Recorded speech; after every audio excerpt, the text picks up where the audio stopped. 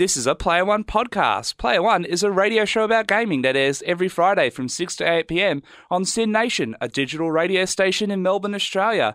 You can also stream Player One at syn.org.au, and to find out more about Player One, go to syn.org.au/Player One. Enjoy the podcast. Hey, this is Cashin from Player One. Here we're joined with Morgan Lee, and we're going to be talking about Majestic Nights at GX Australia. How are you doing, Morgan? Pretty good. Awesome. So, Morgan, tell us a bit about Majestic Nights.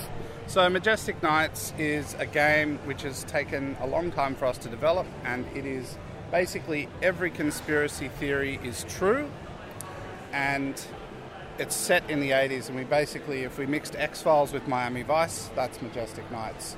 Crazy stories, crazy dialogue, awesome kick-ass soundtrack, and quite a lot of conspiracy gameplay and a lot of unlocks.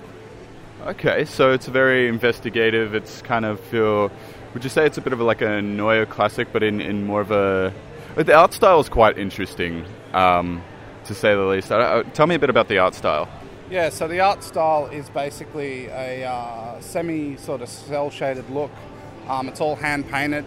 But it is actually 3D, so it's a 3D game in isometric view with this sort of hand-painted art style, and it's designed to bring forward those sort of crazy 80s colours as well. So we've got a lot of bright colours in here, and we also have been working pretty hard in making it so that we can convey a lot of interesting content in our art as well as the game itself.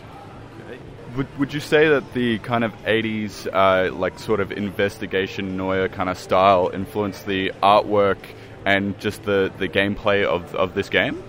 Yeah, I think it did. The gameplay is essentially an isometric action adventure type gameplay, and essentially the way the art and the gameplay go together is pretty nice.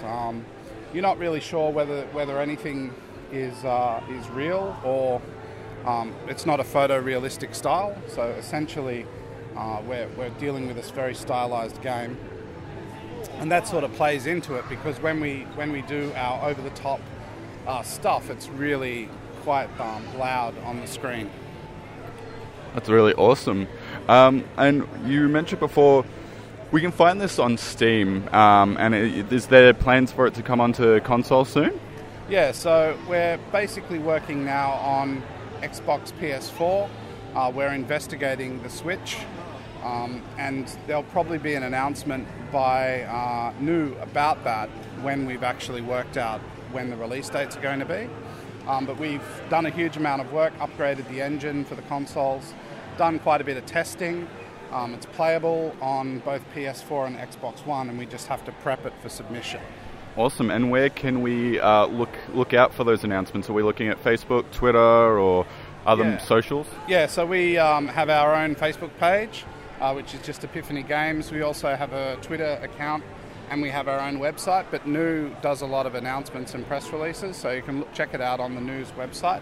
I think the announcement that we were starting the port has already gone out, but now when we get closer to releasing this, there'll be a release announcement, and then we'll also probably have some announcements on the various stores on the platforms. Awesome. I really can't wait for it to come out onto the consoles, so I'll definitely check it out when I can on Steam as well. Thanks, Morgan, for taking the time to chat with us really quickly about this. And if we wanted to look at, say, some more of your work or any of the company's work, where could we go to find that? Yeah, so just go to epiphanygames.com.au, and you should be able to see some of the stuff we've worked on and some of our other projects. Yep. We do update it every now and again, but we also have a Facebook page that we work on as well. Awesome. All right, well, thank you very much. This has been Cash on Player One on SYN Nation, signing off here at GX Australia.